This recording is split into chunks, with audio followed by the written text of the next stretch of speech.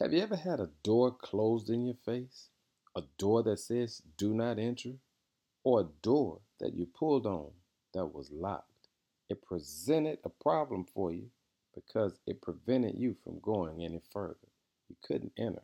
And sometimes it's locked or shut and you can't exit. It's called the ministry of locked doors. And that's what Thomas finds himself in John chapter 20, verse 26. He finds himself behind a locked door. But this locked door is not like any other locked doors he's ever experienced, because this locked door will represent the place where his life would change forever. Why? Because it was behind this locked door where Jesus shows up and says, "Peace be with you."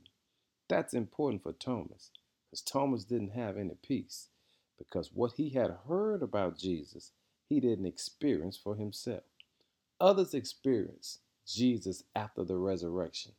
Others experienced Jesus post resurrection ministry, but he hadn't received it or experienced it for himself. And some people, let's be honest, you need your own experience. I cannot continue to say what grandmother told me about the Lord or what some preacher said about the Lord. I need to reach the point where I need my own experience with the Lord. That's what Thomas was. And this is why Thomas said, I will not believe unless I can touch him, unless I can see him. And look at God. He allows Thomas to get behind locked doors so that Thomas' mind could be blown. Hey, family, that door, that obstacle that's been standing in your way, why don't you start worshiping God right there?